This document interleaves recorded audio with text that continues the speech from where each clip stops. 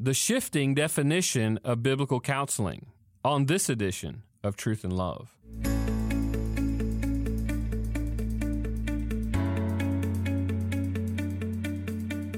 I'm Dale Johnson, and you're listening to Truth and Love, a podcast of the Association of Certified Biblical Counselors, where we seek to provide biblical solutions for the problems that people face. So this week on the podcast, we have with us Dr. Stuart Scott, and Stuart is a professor at the Masters University. He is also on staff here with us at ACBC as our Director of Membership Services. And I'm just going to tell you the last several years that I've gotten to know Stuart, even on a more personal level outside of his writings, I've just been so blessed. It's been like that cool uncle that you get to hang out with and ask questions about and hear stories about the biblical counseling movement. As a matter of fact, we were at my house last night, and he's telling us a little bit about how the Lord brought him into the biblical counseling movement many years ago, and what a fun time that was to just sit down and listen. And really, from some of that conversation, Stuart, we begin thinking about what's going on in the movement today. And it's interesting, your perspective, sort of a historical perspective, seeing shifts and change, and not just in people who are influential and that sort of thing, but also in the explanations of biblical counseling. Maybe we would even say something like the definitions of biblical counseling, and using that language to describe what it is that we try and promote, this idea of biblical counseling. And it honestly, it's used sort of far and wide. It's used by so many people. And I think you and I are burdened to some degree to say, okay, how do we help our people think in this direction to know and to be able to do what the Scriptures call us to do, to be good discerners? And so, Stuart, how do we help our people discern as the language of biblical counseling is flying around all around them, and maybe we should teach them to be cautious in their discernment. When people use the phrase biblical counseling, are we all really meaning the same thing? Well, thank you, Dale, and it's been a joy to hang out these past few days, and what a blessing to be part of the ACBC, and thank you for your leadership in the organization as well as even in the movement. But yeah, I think just recently, past few years, I'll hear people say, well, she or he is a biblical counselor. Or I'll get emails, this school is biblical counseling. They're offering a biblical counseling degree. And they have the name biblical counseling. But what I look at their program or listen to the things they do in their counseling process, it doesn't square up with Scripture. And this has been going on, we can even go back to the early church when Paul wrote the Corinthians in 2 Corinthians 11. He says, I'm afraid in chapter 11, verse 3, as the serpent deceived Eve by his cunning, your thoughts will be led astray from a sincere and pure devotion to Christ. And he says, if someone comes and proclaims another Jesus than the one we proclaimed, or if you receive a different spirit from the one you received, or if you accept a different gospel from the one you accepted, you put up with it readily enough. You go, whoa, even back then, the name, it meant something, Jesus, the gospel. But there's always counterfeits coming in, counterfeit Jesuses. In what was being promoted, counterfeit gospels, and that hasn't stopped. It continues to be a concern that we don't have a Trojan horse moving into the evangelical church today. It's sort of already moved in, but we're trying to help our people to not be. We want them to love one another, but be discerning as to not just the words they're saying, but the meaning of their words, and that they have a proper view of doctrine and counseling's theology applied. So we would just want them to be probing more than just accepting the name. Yeah, and I think you make a great point talking about Jesus. Many, even in our day, certainly use the name Jesus, but when we start to get under the hood, what do you mean when you talk about Jesus? The definition of that starts to get quite varied, and we're saying biblically, and what Paul is arguing here is, man, the way in which you define that name matters tremendously, because if you define that wrongly, you define that person wrongly, it changes the gospel. It changes the definition of how we think about the gospel. And I think that's a part of what we're trying to say here. We're not trying to make biblical counseling equivalent to the gospel. We're just saying, like, hey, if you pay attention to the ways in which these terms are used, don't just be blindly accepting that language of biblical counseling, because the truth of the matter is it's not all equal. And here's the thing, as I think about people who have written books who have that title, and they're clearly in an integrationist perspective, right? What they articulate. And I don't have anything personally against them. As a matter of fact, I could probably go to lunch and we could have a wonderful meal and actually quite a fun conversation. But I think the distinction that needs to be made is they wouldn't want to be put in my camp, and I wouldn't want to be put in their camp. And a part of what's happening is the confusion of, there's nothing sinister or wrong with just saying, on these particular points, we disagree.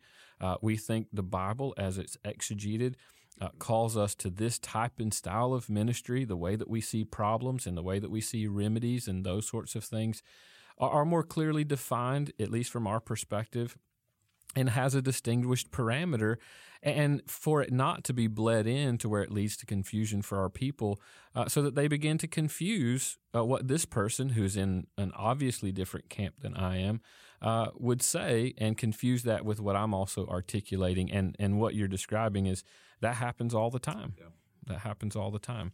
So as we think about here in the modern, what are some of the ways in which we can help our people discern and think through this issue, to know and to be discerning when they hear this language of biblical counseling? You even referenced some schools that are now using it because of the popularity of this idea of biblical counseling. People are seeing all around them the deficit that's happening in our world with secular psychology, and they're seeing some of the concerns even from secularists about psychiatry and that sort of thing.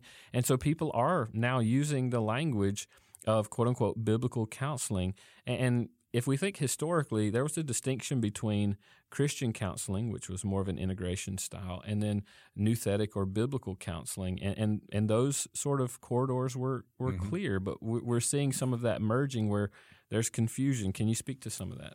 Yeah, even back 4 decades when I went to seminary, they brought in a, quote, biblical counselor to teach biblical counseling. And even the title of his book was on biblical counseling, effective principles. And yet, when you read the book and when he began teaching, it wasn't exegesis. It wasn't coming out of the Scripture. It was actually eisegesis. It was Maslow's hierarchy of needs read into the Scripture and proof texting throughout.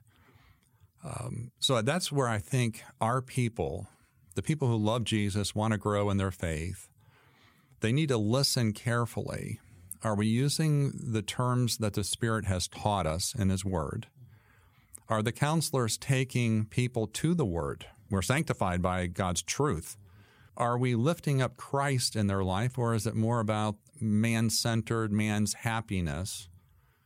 I just see more and more sin issues that the Bible clearly defines as sin are being relabeled to sickness and suffering, and almost veering away from sin. So if you get man wrong, if you get the man's problem wrong, you're going to get the solution wrong. Yeah, that's right. Yeah. And I think that's the perfect implication. And the reason we're articulating it this way, I think, is to help people to see the implication. Is, and we're not asking, hey, you need to be looking around the corner for someone who's trying to deceive you. The evil one, the Scripture says, is plenty good at trying to deceive us. And Paul consistently warns us to make sure that we're anchored to the truth of the Scriptures, because of how easy it is for the evil one to deceive us. And so when we start mixing language like that, it does become confusing. And so we have to begin to do the hard work of, okay, what do we mean by that? What is it that we mean when we're saying biblical counseling, and how are we articulating the problems that a person is facing, and what we are saying the solutions are? And then we say, okay, what does the Scripture say, and how does the Scripture tell us to pursue biblical solutions in these cases?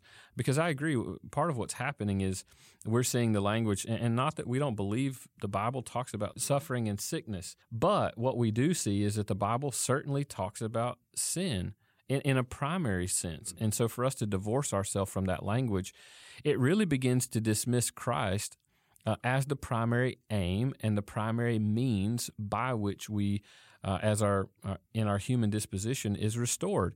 And that becomes a problem, biblically speaking. So I think part of the primary caution is hearing biblical language and some biblical words, but paying attention to how that's infused and in which order are we talking about these things being infused. Are we talking about that defining the categories that we talk about, or are we talking about the secular world defines the categories and we're just trying to sort of cut and paste passages of Scripture over the top of it? And that sort of gets back to how you talked about eisegesis versus exegesis. You know, Stuart, it's interesting when we think about where we are in the biblical counseling movement, and it's going to be that way long after you and I are gone, where we're going to continue to have discussion and prayerfully move forward in how we think about things, because, you know, certainly after you and I are dead and gone, we're not going to be perfect. People are going to say, "Man, they really messed this up here," and I get that. We're fallen human beings, but we want to continue striving to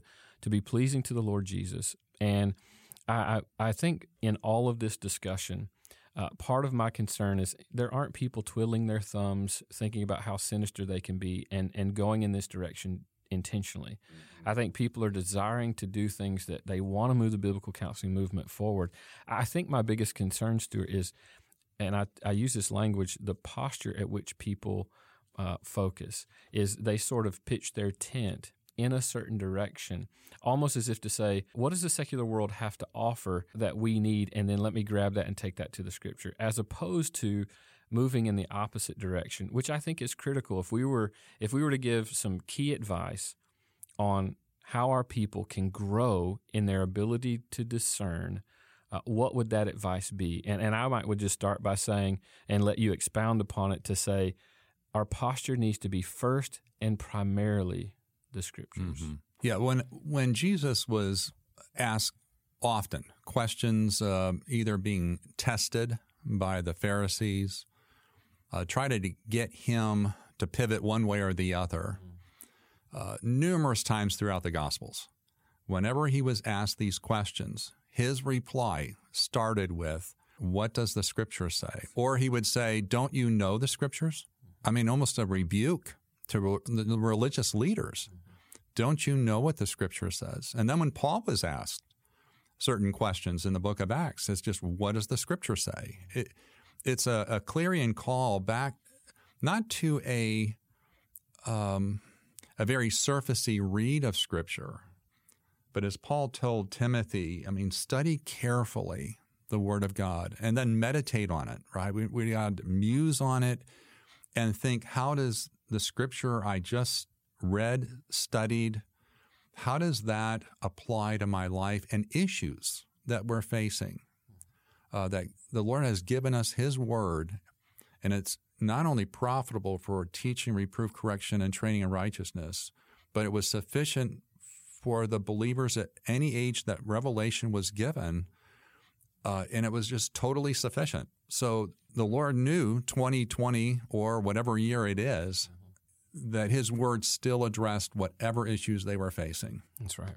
Man, that's so critical. And I really think that's going to help us in this discussion for us to know and to press pause and help us to grow in our discernment as we posture ourselves toward the Scriptures. Stuart, this has been a great conversation. I really appreciate your time. Thank you, Dale. You're listening to Truth in Love, a podcast of ACBC. I want to encourage you today, as we talked about the ideas of biblical counseling and you growing in your discernment. Even for those of you who are our members, can I encourage you to find training centers where you can continue to study God's Word?